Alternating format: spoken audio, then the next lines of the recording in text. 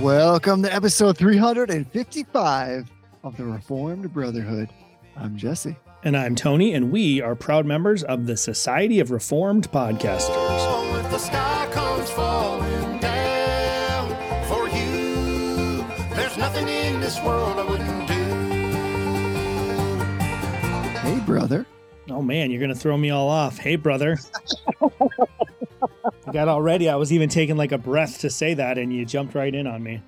I know. I saw that you were taking that deep breath in, as I think all the listeners were, waiting to hear your voice first. And I said, listen, to myself, I was like, let's just switch this up. Let's turn it on its head. Let's start in a totally different way. So, hey, brother.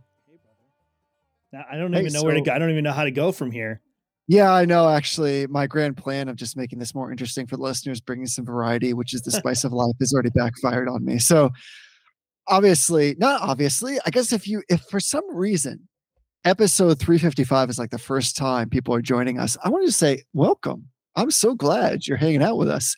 Maybe you found us on the interwebs, or you went to Apple Podcasts, or wherever you get your podcasts. You typed in something like Reformed or Super Handsome or Really Cool Podcast, and you found your way to us.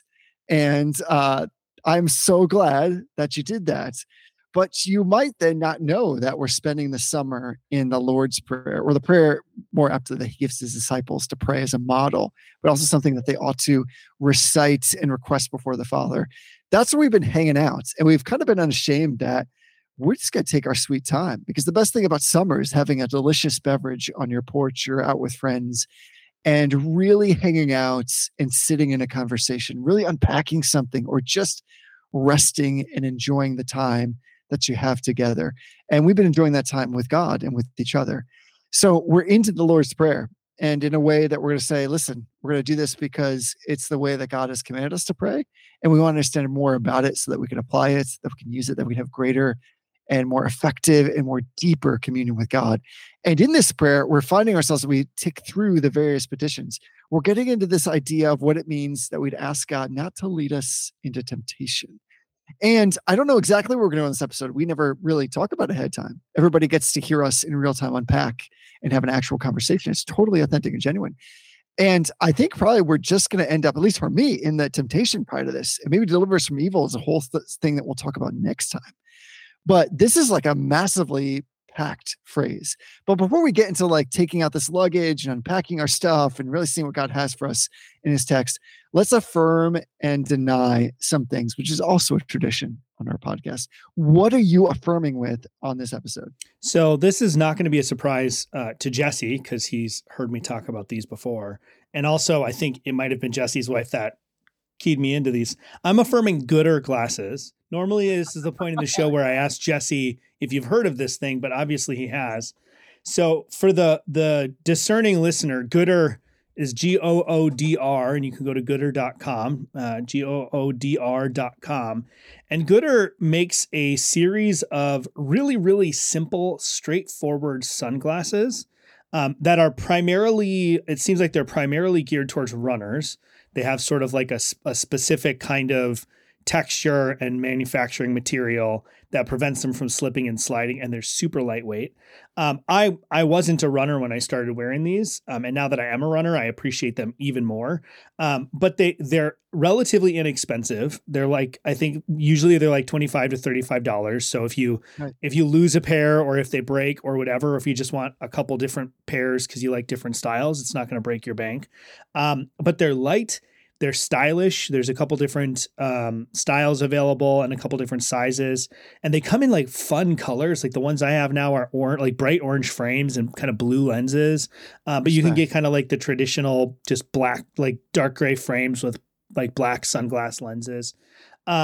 I don't know there's much more to say about them. They're just really nice. They're super comfortable. They're very light. They don't slip off your head even when you're running. Even when you get sweaty on a run, they stick to your face pretty good, and they don't bounce around, so it's not like bouncing all over your face as you run. So yeah, I love these glasses. It's kind of like I used to buy cheap like gas station sunglasses, and I would always be like, why do they break so fast, or why are they so uncomfortable? It's because you bought cheap gas station glasses. And here's the kicker.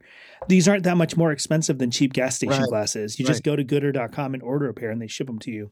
So check it out. I don't have anything more to add. There's no deep theological truth to this, but Goodr, GOODR.com. You can also buy them on Amazon if like you want Amazon Prime or whatever. You want to go through like smile.amazon.com and donate to your favorite charity or whatever.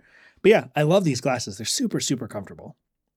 Yeah, they're just super fun too, right? Like, I think this sounds like kind of just a cliche recommendation. It's not exactly, because these glasses also like take a beating. So like Yeah. you can just feel good no matter what you're doing with them. I have a confession to make. And I can say this because my wife doesn't often listen to us talk on the podcast, because she listens to me talk enough in our home. One time recently, she had a set of these Goodr glasses. They were on the stairs, which I want to say with great deference to myself, glasses should not be stowed on a staircase. That seems like the poor place to put them for reasons that are about to become very plain if they're not already. And she actually, so the fun thing about these glasses too is like they come in all kinds of amazing names. Yeah. I don't know if you've seen that. And she has these Captain America style sunglasses from Goodr that she really, really loves. I came down the stairs one morning. They were sitting on the stairs. Who knows why they were there? I didn't put them there. So everybody else can do the math. And I stepped like full weight on these glasses. And I thought, my word, we're about to have a conversation. It's going to be ugly.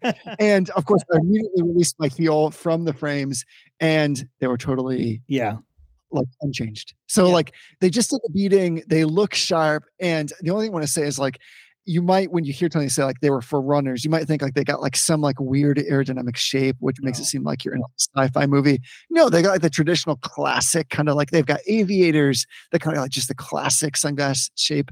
Like Jackie O style, like sunglasses. They're just super fun. So I'm with you. I have several pairs because they're affordable, and I definitely beat these bad boys up. I sweat in them. I wash them. I beat them around. I've stepped on some, unbeknownst to my wife, and they were totally fine. Nobody noticed. It was all great. But I think like even to your point, like your classic kind of like $12, $15 like gas station glasses, I'm pretty sure I would have just broke straight up. And then they would have been like embedded in the like the bottom of your foot. You would have had to get stitches. Yeah, something like that. So I'm totally with you. It's the simple pleasures in life that remind us that common grace is a legit thing. Yeah. Yeah. Like the ones that I just got are they're called donkey goggles, but they're just like bright orange and blue lenses, and they just look really, really sleek. And they are kind of like, they're not rubber, but they're kind of like rubberized material. So they like if you bend them or you step on them or you sit on them, it's not like they're indestructible. They're not like made of adamantium, but they'll like flex a bit. So and if they do break them, then you just get a new pair and you don't have to worry too much about it, because they're not like $100 Oakleys that you are so afraid to wear that they sit on your shelf. Yeah, or like they have Gator Chomp goggles, which are also a version of orange and blue. So yeah, just check it out. Goodr.com. Even just going to look at the website is pretty fun, because there's a lot of different cool colors, and they like, from a person who someday wants to be in like a position to be manufacturing like swag and gear and like marketing, I have an eye for like a really well marketed product. And what's fun about these, like these are really simple, straightforward sunglasses. There's nothing fancy about them, but they take the time to write like a fun little story that ties into the name of the color. So this one I'm looking at is called Falcor's Fever Dream, and it's kind of like a purplish frame with like a blue lens. And it says, "What even is a luck dragon? Ultimate fever dream of a luck dragon is to fly after us, slamming a bottle of blue Carago. That's why we made the blue on blue sunnies, to shield Falker's bloodshot eyes from that little crybaby Bastion." Like they just come up with a fun, and then they have that's like just the blurb. They have like a full on story about each sunglass. That's like a fun origin story. So it's just a really well marketed, really well put together product. It's simple. It's not overly complicated. It's not overly expensive, and they don't fall apart. Like they don't really break. You're more likely to lose them than you are to break them, I think. Yeah, for sure. This is one of those things where I know we talk about how much in so many ways we love the listeners, the brothers, sisters who come alongside, support the podcast with their time and their attention, their listening, and often their resources. And we've talked about how they go Jericho style with us and pull down all the paywalls for us so that we don't have to have advertisements. Yeah. And yet this is one of those companies I would be happy to receive sponsorship for, because it's like a simple pleasure. They've just done it right. They make it fun and interesting. And it's kind of like, yeah, glasses are that weird market where, to my mind, they're mostly overpriced. And you're kind of like, what do you get for like these common materials that have just been more or less put together in a very common way? Like, talk about ordinary means. Like, this is the ordinary means of glasses. So do yourself a favor and check out why Tony and I are spending all this time talking about sunglasses. Yeah, if anyone out there works for Gooder and wants to hook us up with a sponsorship, we might actually talk about that. Somehow I doubt that's the case, but it's always worth throwing out the call to action there. Yes, so here's the way I say this is at the risk of like extending this far beyond which is appropriate, which you've already done, I think, at this point.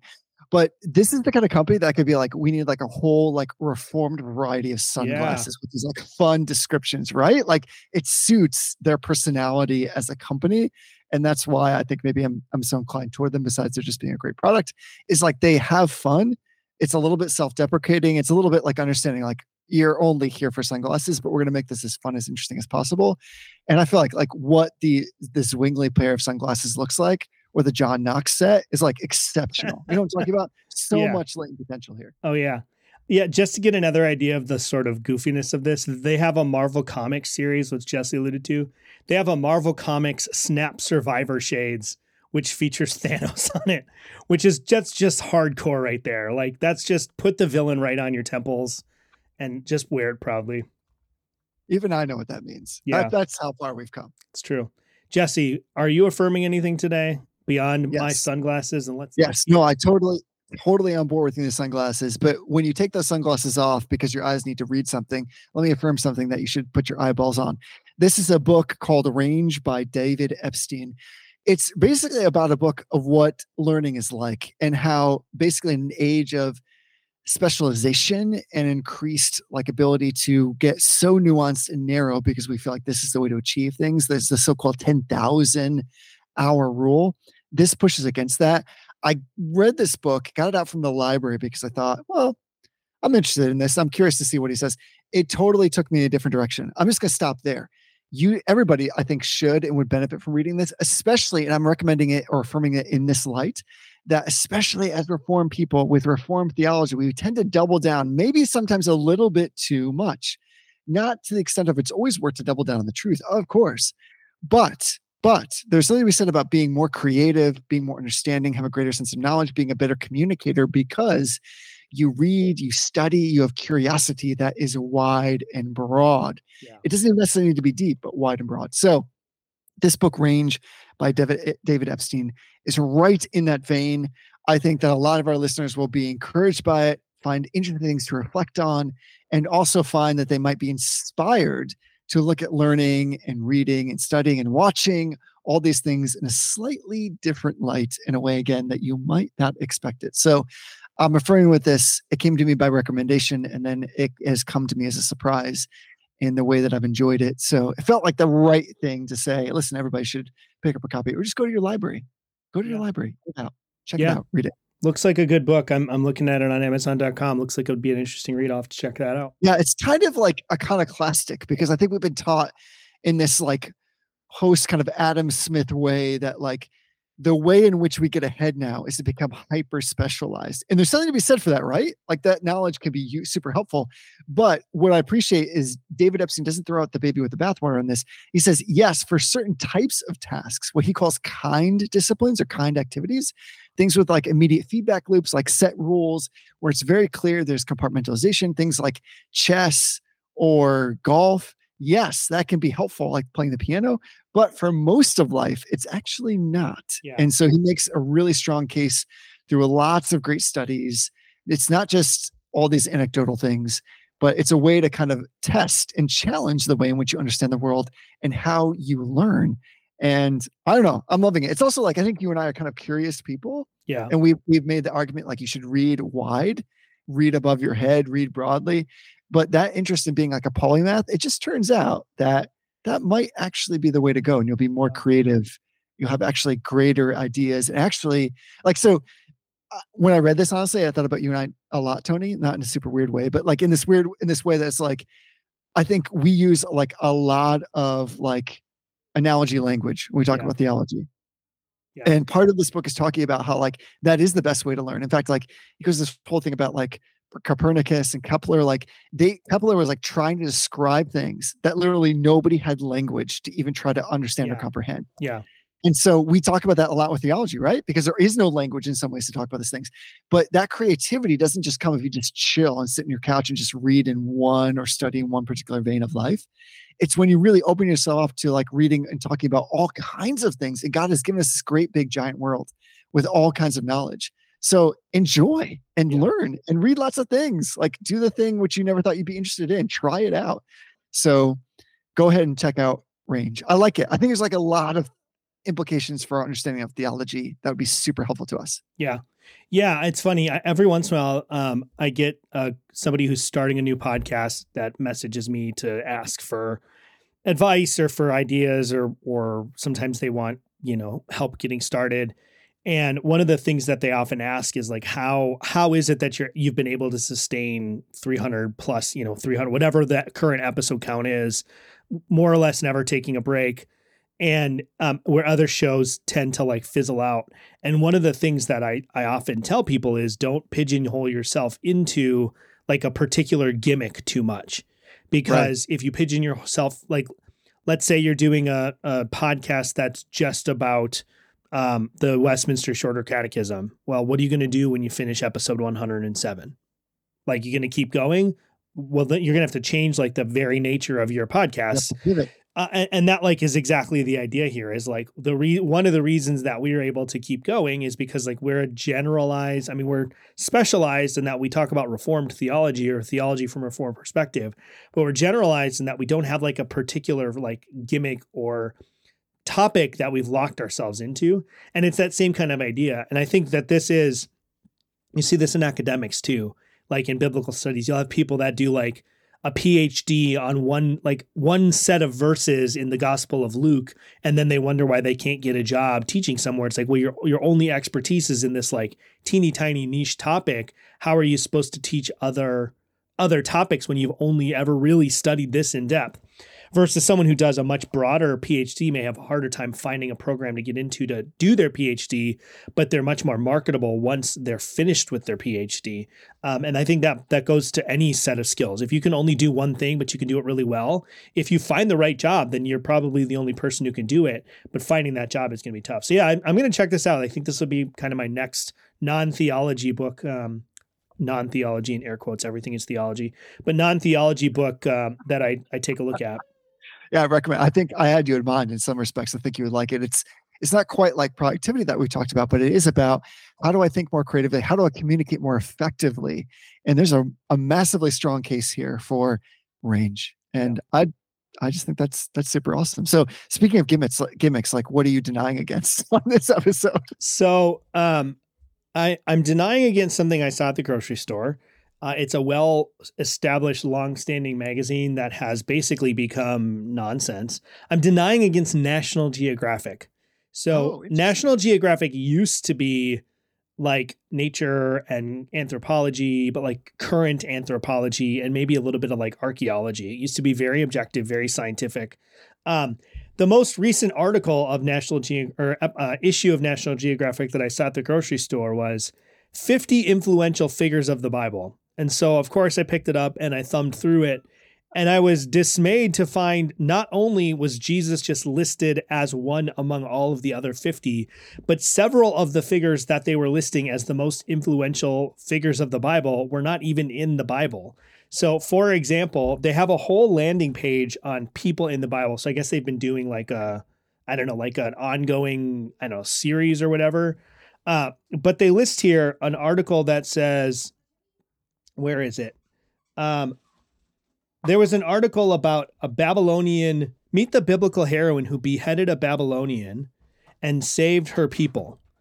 I will give you $1 million if you can tell me which woman in the Bible this describes. My word.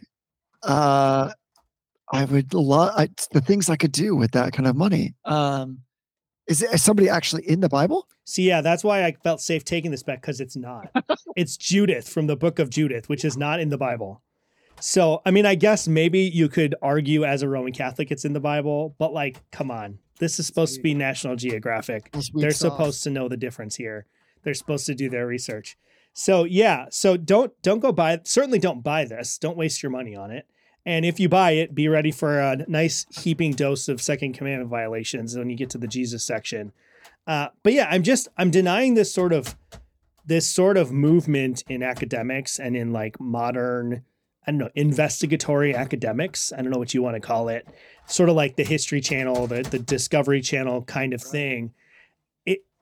To sort of like feel like they have to investigate this stuff and then then they just get it all wrong. Like they don't even do basic levels of research on this. There was one article that was like, meet the woman who King David's rise cost this woman everything. And it's like Rizpah, which was like one of Saul's lesser known concubines. He just like, there's like 4 passages in the Bible that talk about her. And they make it sound like David did this terrible thing to Rizpah. But like David actually attempted to defend all of Saul's offspring.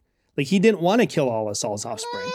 And so that was really frustrating for me to see that. So I guess maybe don't check it out is the recommendation here. Don't check out this issue. Don't check out what National Geographic has to say. My son is very upset about these articles as well, as you can hear. He is so angry about the Rizpah article. He just can't contain himself.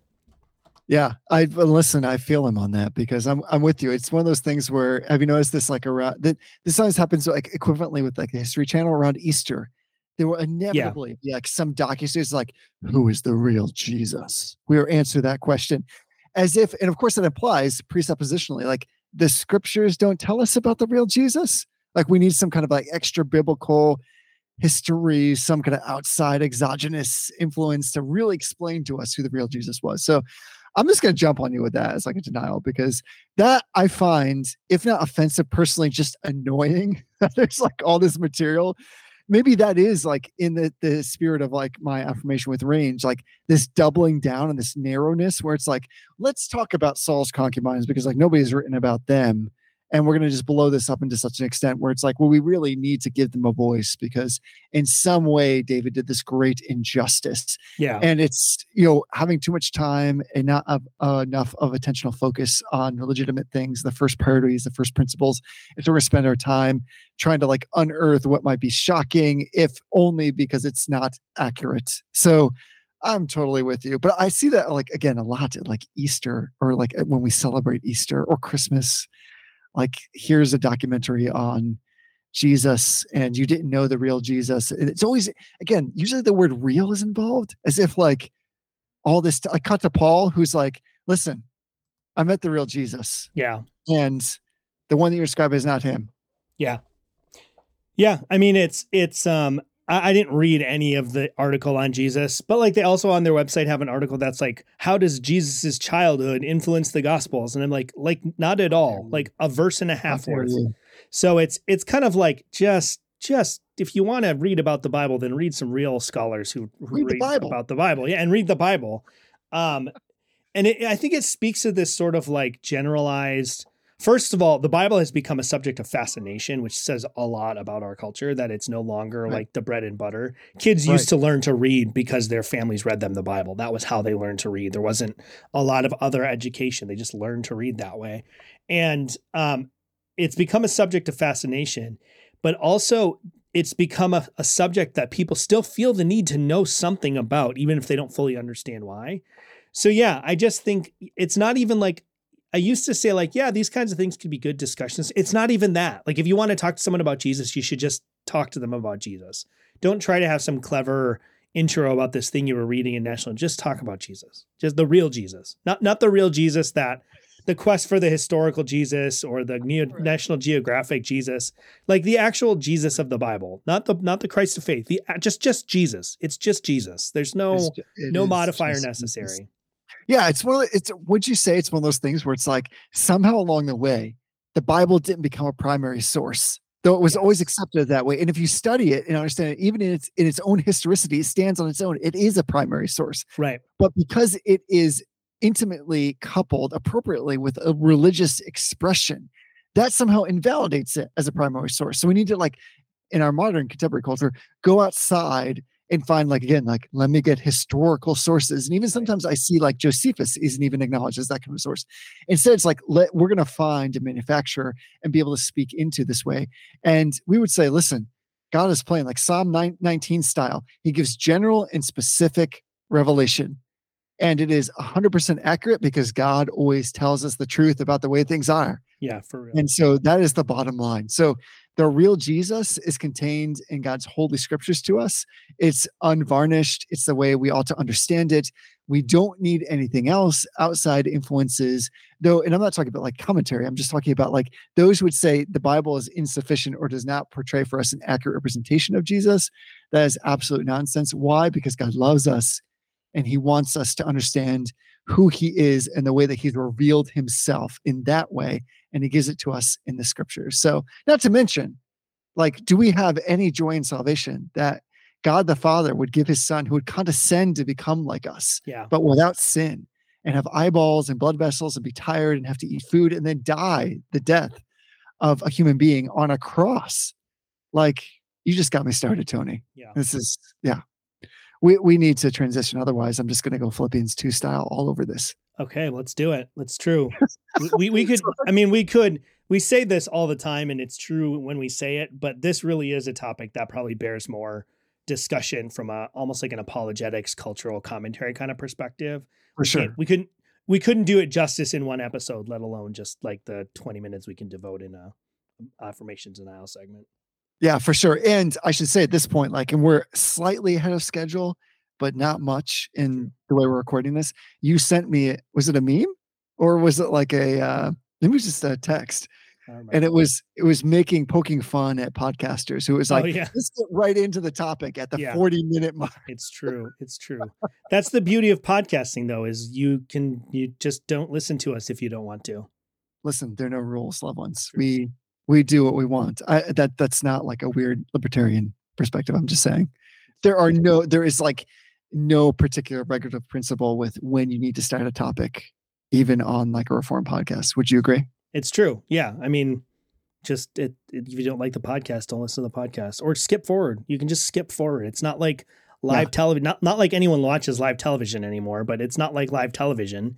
You just push fast forward until you hit that little 15-second button a couple times.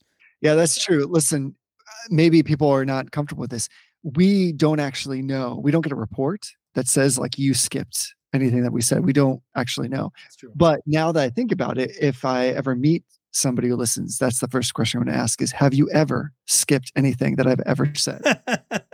I'm going to be like, episode 327. What was Jesse's denial? Go. I don't even know the answer to that. How dare you? Blocked. It's true. Well, let's jump on into some Lord's Prayer action at the 27-minute mark. So we're ahead of schedule. Last week we didn't start it literally until 40 minutes, which was exactly that's why that meme was like so perfect. There was like, for a second, there was a part of me that was convicted and I was like, yeah, I'm fine. Yeah. So let's talk about the Lord's Prayer. And again, as has been our custom, as we've been praying this together, and I want to again confirm and affirm to everybody that you ought to be using this, like you've said, as both like a model in which to pray, but there's no harm in using the exact words. I think you and I have made a strong case that it's helpful to use these words. So because we're talking about specific words, let me read aloud one more time. And by that, I mean one more time on this episode, because it's going to come up again. The prayer that Jesus gives his disciples in Matthew chapter 6, beginning in verse 9. Jesus says, "Pray then in this way, Our Father who is in heaven, hallowed be your name. Your kingdom come, your will be done, on earth as it is in heaven. Give us this day our daily bread, and forgive us our debts as we also have forgiven our debtors. And lead us not into temptation, but deliver us from evil. For yours is the kingdom and the power and the glory forever. Amen." So we're moving again from one petition to the next.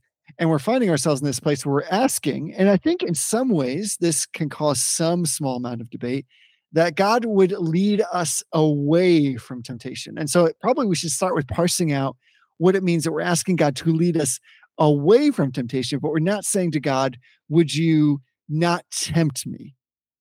Yeah, well, I think there's a couple different, there's some elements to this that we aren't going to have time to go fully in depth on, but they need to be at least verbalized. So this is a passage that can be a little bit of a challenge because depending on how you understand it, you have to square it up with other sections of the Bible, right? So there are sections of the Bible where it seems very clearly that God leads us into temptations. And we can talk about what that word temptation means and what the contexts are, but just right off the bat, the Holy Spirit leads Jesus into the desert for the purpose of being tempted by the devil, right? So on one level, it's biblically true that God does lead people into temptation.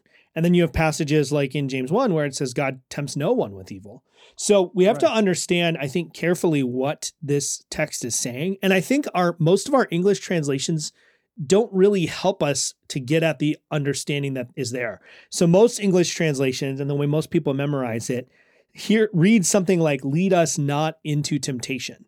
And so the phrasing, the placing of that word not sort of implies that it's kind of like not into temptation is the destination and lead us so it's a positive command or a positive request to lead us to this location, not into temptation.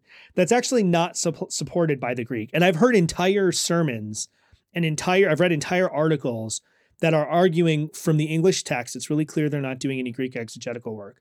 That's the way we resolve this. That what we're asking God to do is to lead us into a place where we do not face temptation. Like that's the outcome is not into temptation. Lead us there. The Greek text is very straightforward. It's do not lead us into temptation. Right. And you could even be more emphatic and say like, never lead us into temptation. Yes, but that word not is negating the verb lead. So it's a request for God not to do something. It's a request for God to not lead us into temptation. And that's important because if we're praying for God to lead us into not temptation or lead us not into temptation as this destination, then that causes some challenges for why then would we pray that when Jesus was led by the Holy Spirit? Like, do we not want to follow after Jesus's lead? And if we don't understand this passage kind of in the context that we're asking God to not do something, then I think we might get a misunderstanding of what we're actually asking for. So the Greek, as I said, is very straightforward. It's just simply do not lead us into temptation or never lead us into temptation. So in this petition, what we are asking for God to do is to refrain from the activity of leading us into temptation, which means that on some level, we have to acknowledge that it's a possibility that he would lead us into temptation. I don't know whether we'll go there or not, but there's a relatively straightforward way to square that up with James. So we don't have to worry about this causing some sort of irreconcilable contrast or conflict in the Bible. But we do have to honestly square with the fact that what we're asking God to do is not to lead us into temptation, meaning he could potentially, and sometimes does. I think that that's a maybe not an implication, but it's suggested by the text that God sometimes does lead us into temptation. And so we're petitioning him not to do that. Yeah, I see this somewhat as kind of like what we were talking about before in the affirmations and denials to bring it together. This idea that I think you're right, like God could, but we're also like trying to stand in the shadow of our first brother. We're taking on all that he's accomplished on our behalf and saying, because Jesus has gone through, he's recapitulated, he's rebooted in some ways humanity in the proper sense by undertaking and going into the place, into the stead, into that complete vulnerable space of being actually tempted and doing it to such a degree where he has had perfect obedience that we receive his righteousness. In some ways we're saying like, Father, would you prevent me from having to experience that because Jesus has done it on my behalf? Yes. In some ways to me, like I think of, John, they're saying like when Jesus says like, can you drink the cup? And they're like, oh yeah, definitely. And he's like, no, you cannot. Yeah. There's like a great kindness in God. He's saying, ask that you would be spared because Jesus was not. Ask that you would not be forsaken, that you'd be remembered because Jesus was. And here we find that in this prayer by way of like negative, which is something kind of unique to your point, right? It's saying like, would you ask for God to do the thing that you don't want to be done?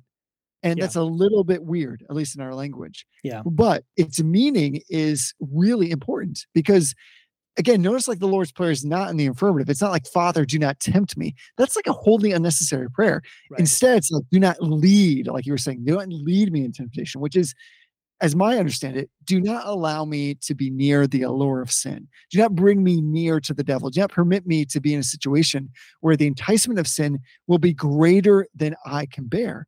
And the only reason we can pray that is because there is one who has gone before us, who again is like us in every way, but yet without sin, who has borne up underneath that temptation, who carried that mantle completely, and so therefore transfers righteousness by active obedience through imputation to us. We're asking that to be applied to us in our daily living.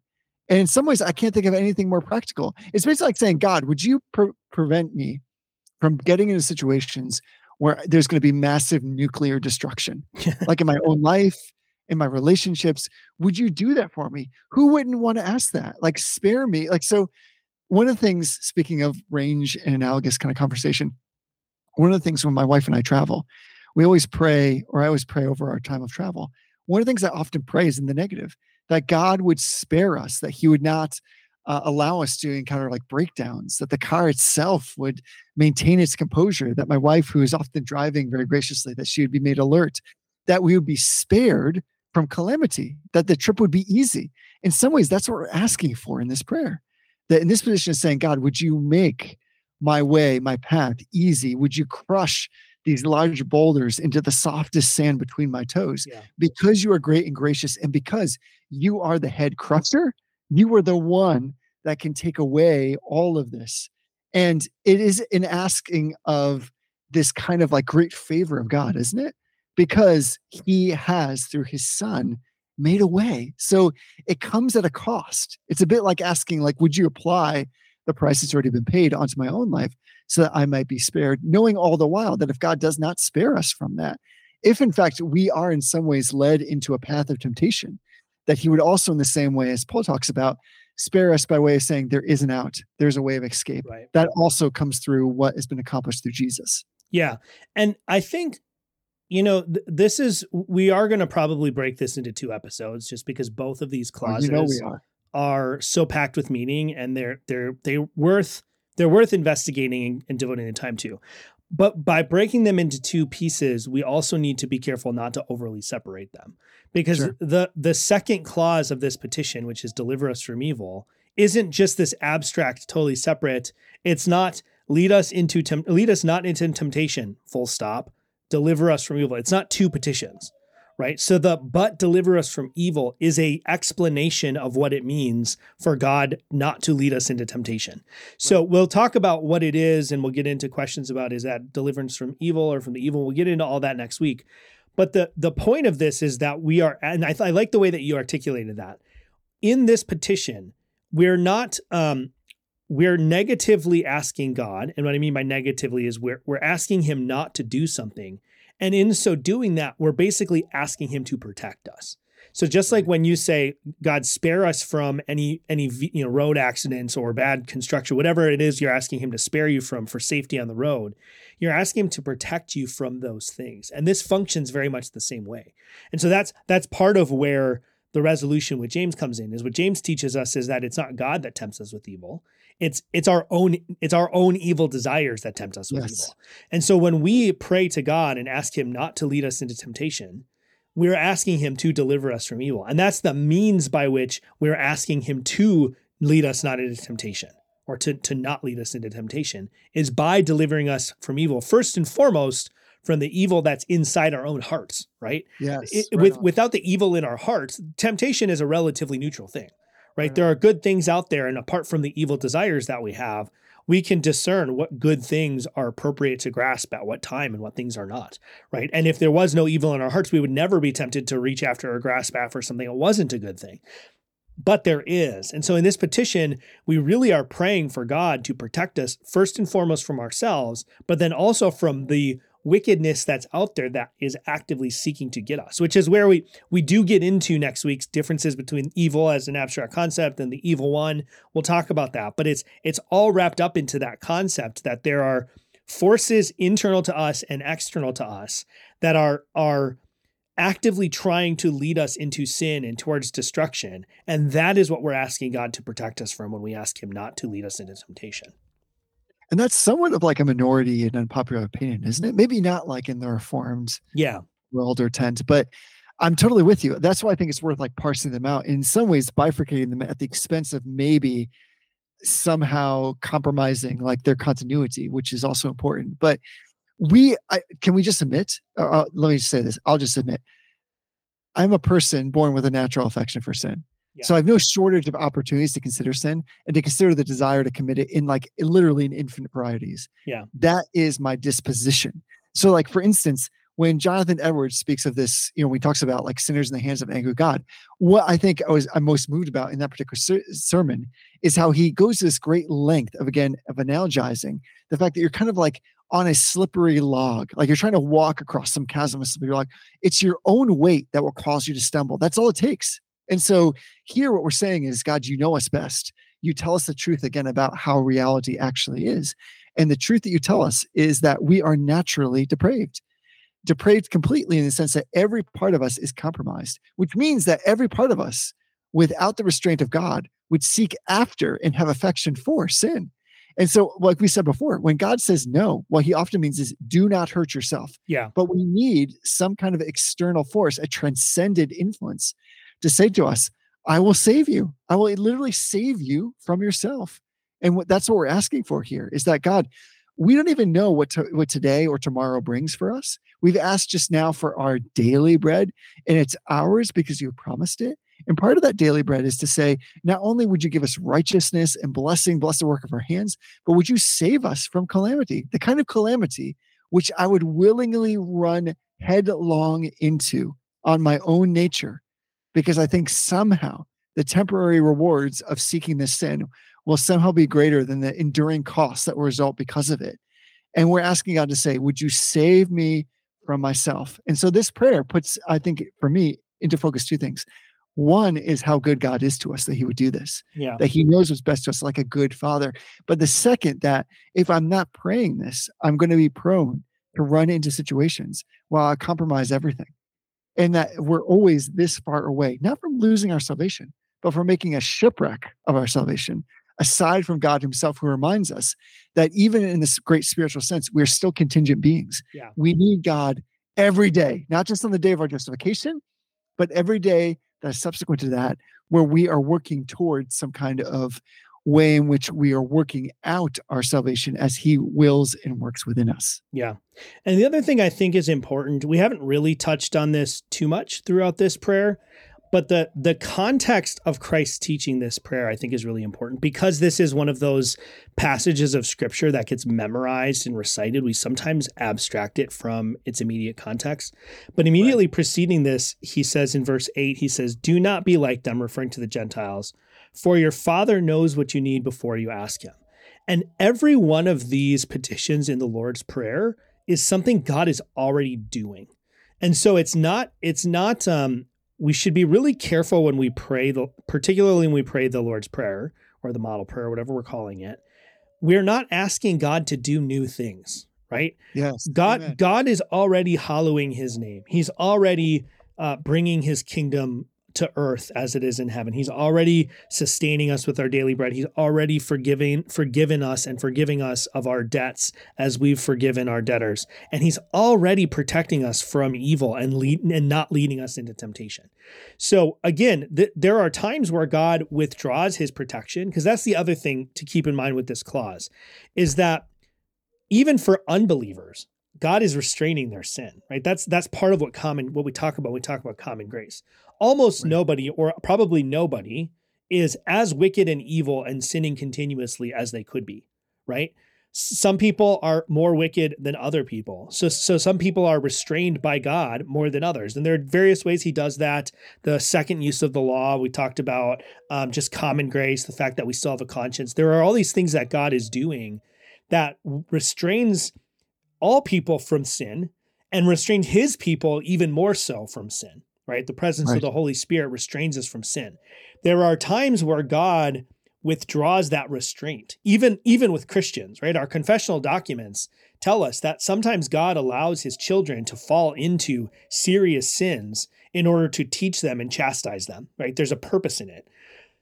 But what we have to acknowledge, and this is part of why I think like this particular understanding of this clause or this petition is not super well liked in the broader Christian world, but is typical in the Reformed world, is this strong understanding of God's sovereignty, right? Amen. So when we say that God is restraining our sin and we pray for him to not lead us into temptation, we're actually praying for him to continue the activity he's already doing.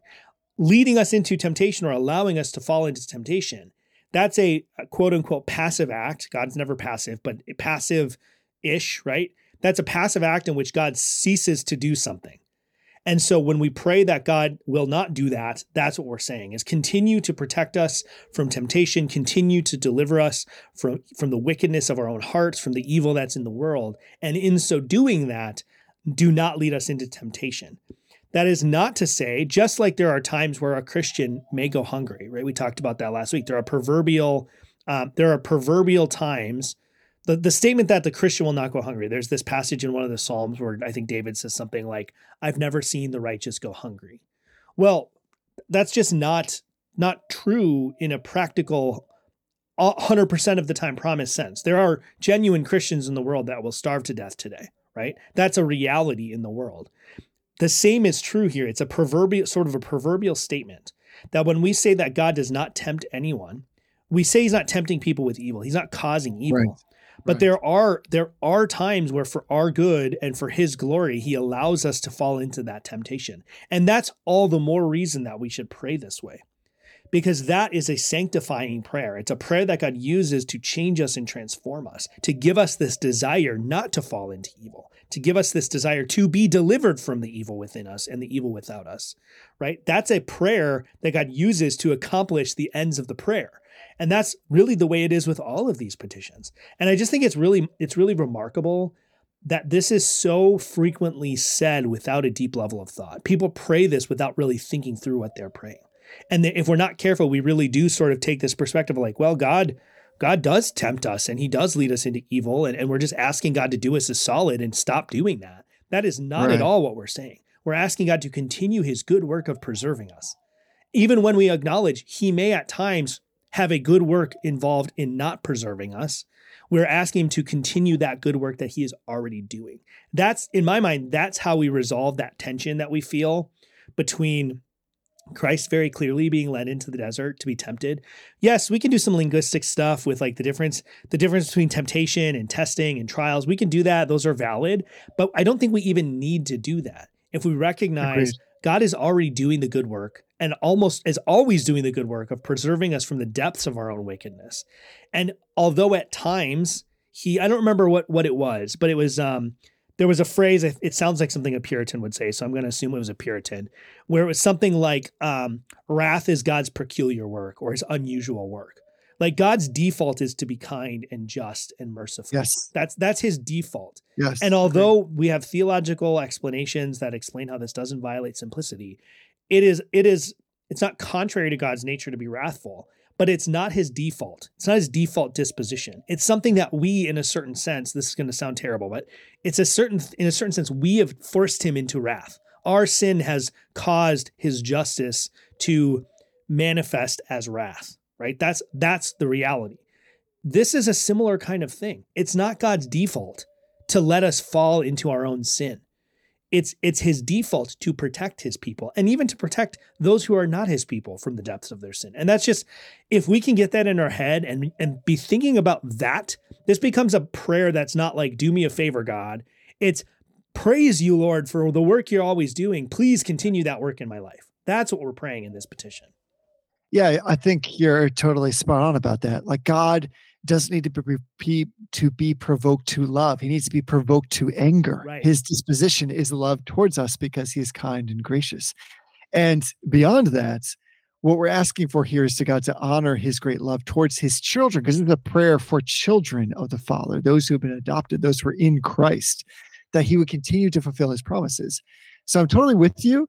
One of the things I sometimes pray is that God would prevent me from asking for things that he has already done. And sometimes we do this, right? We just like, we ask God to be kind toward us or to bless the work of our hands or that he would be present with us.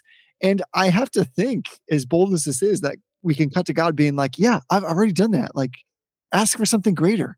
Like that is like my normative default position for you, that I'd be present with you. I've given you the sign, seal, and I've delivered you to myself by the Holy Spirit.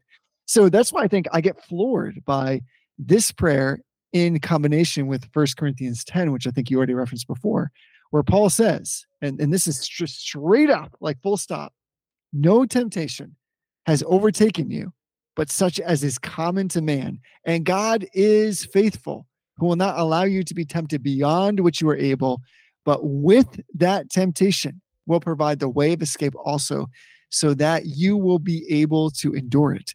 So here we have God showing up as like the indicative and the imperative once again, saying like, I will provide a way. And what this verse kind of confers to me is that it's equal parts encouraging and condemnation, at least the way I understand it. Yeah.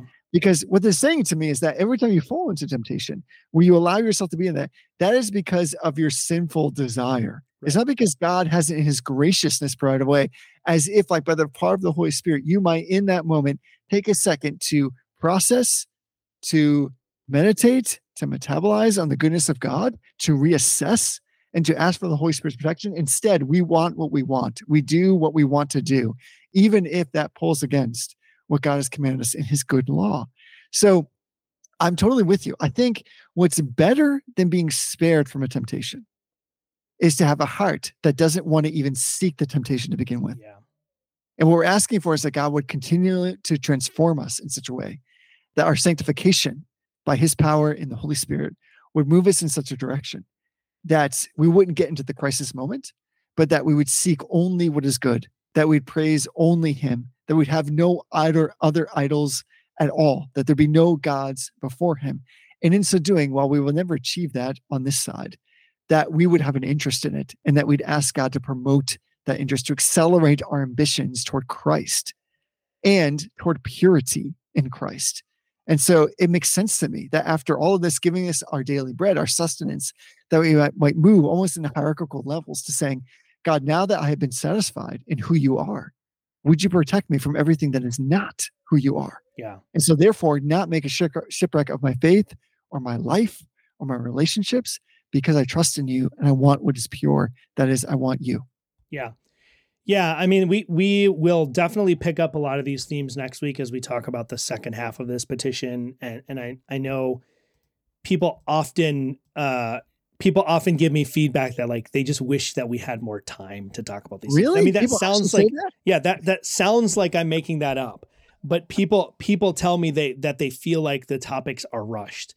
And I'm glad that because we're doing this over the summer, because we're kind of spreading it out, it's giving us this space to really digest these things in a slower way. Like I'm not scarfing down this burger. I'm like savoring the steak. Right. Like that's the way that I'm looking at this. I'm taking time to chew and to like really meditate on this stuff. Yeah, this is the good stuff. And if we're going to pay attention to anything and slow down for anything, it's slowing down for the instruction that the Lord has given us on how to pray, right. To pray. And for me, when we started talking about this, we started out by talking about how prayer is by definition an act of faith, right? You have to start from a position of trusting the Lord. This has just reinforced this with me because all of these petitions are already, you couldn't ask these things of someone that you did not already trust had the ability and the desire to grant them. So I'm excited to sort of like chew on this petition for the next week as we get ready for the next episode. And I would just really encourage people to like slow down during their prayer time and really pray the Lord's Prayer during your prayer time, but think through it. Like really slow down and pray and meditate on each petition, each clause. What do they mean? What are you asking the Lord for? If you do that, I really do think that your prayer life will be changed. I just do. Like God, this is God's instruction for us on how to properly pray. And then on top of that, the Holy Spirit enables us to pray and he fills in the gaps for us. I don't think you can underemphasize or spend too much time talking about this particular topic. It's all about approach, isn't it? I think that there are different traditions that employ this prayer as if somehow by repeating these words, it accomplishes something merely because you are just articulating what has been written. Right. And I think obviously what we're after is just say it and trust God to work in your life, to read you as you read this prayer. But it is that repetition, that constant bathing in this that does transform us, I believe. And when we approach it in this way, where we say, Holy Spirit, you lead us into all truth. The Son has given us this prayer to pray, which we believe to be the truth. Yeah. And what we find in it is this amazing depth. It's this amazing landscape of all the things we've talked about so far. And it's not that every time we need to like really relish in every single thing, but I do trust that even as I pray this, as I've been trying to put this into my practice more recently, that God continues to illuminate, that he is faithful to bring about new understanding and different applications that comport with all of the scriptures. And the one thing I realize above all things, as you and I have chatted about this, and as you and I have tried to pray this, is that it is the most brilliant prayer. There is just nothing that holds the candle to it. So no matter how we feel about the way we pray, or the way in which we have heard others pray that we think are particularly just impressive or improve something upon us, this really is the model. And there's something to be said for going after these words and just continuing to repeat them, asking that the Holy Spirit would do something with them, that we're not trying to manufacture something. We're not trying to like create like some kind of magic ordering of words that God would do something for us, but merely saying, God, you have asked that we pray this way. Your Son told us to use these words. He says, pray in this way. Yeah. Would you do something in my life as I pray in this way that is different than anything I've ever experienced in prayer before? Because I am just returning to you the very words that you've given me. Yeah. There's something special about that. And this is in some ways saying, God, you have hegemony over my logic and my reasoning. You've said that we ought to pray this way. And I'm going to do it. I'm going to see what happens. Yeah. Well, since we're coming back to this next week, I know we usually spend like 45 minutes with all of the outro announcements, but I'm going to just bypass that. And Jesse, I'm just going to say, until next time, honor everyone. Love that brother. What if I'm far from home? Oh, brother, I would hear you call. What if I lose it all? Oh, sister, I would help you out if the sky comes falling.